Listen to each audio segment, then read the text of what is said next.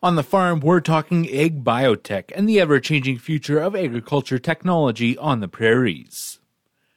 Karen Churchill, President and CEO of AgWest Bio, runs us through exactly what that means. It's interesting because we hear a lot about ag tech, and ag tech means different things to different groups, depending on who you're speaking to. And for us at Ag Bio, technology is using science to have sort of practical outcomes that benefit to us. And for us, that's usually in the biological science.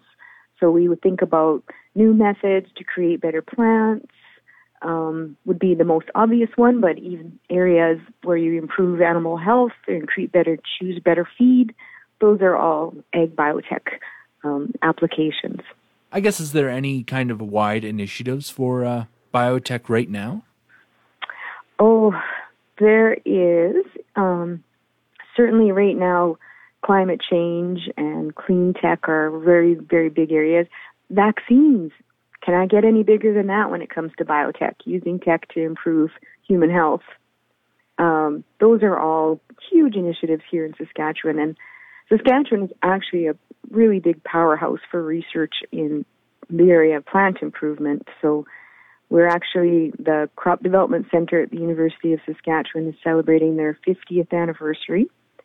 And they've had tremendous benefits to the province and to agriculture. You talked a bit about how climate change can kind of be helped out with biotech. Could you kind of, expound on that a bit more? You can produce more with fewer greenhouse gases. So one of the, technology to improve fertilizer use. So the less fertilizer you need to use, the fewer greenhouse gases you emit. So that would be one area where we're working to reduce greenhouse gas emissions. There's a lot of work in the cattle side in terms of, rotational grazing and feed and how to manage livestock in terms of how you can lower greenhouse gas emissions as well. More native grasslands and types of crops that fix nitrogen in the soil. Those are all really positive things for greenhouse gas emissions. Also, if I want to go out there a little bit further, if you think about using plant waste for biofuels, that reduces our dependency on carbon fuels or oil and gas, because they're all carbon-based. Where do you see biotech taking Saskatchewan in, say, the next 5 or so years? I see us doing a lot of work in the whole plant protein space.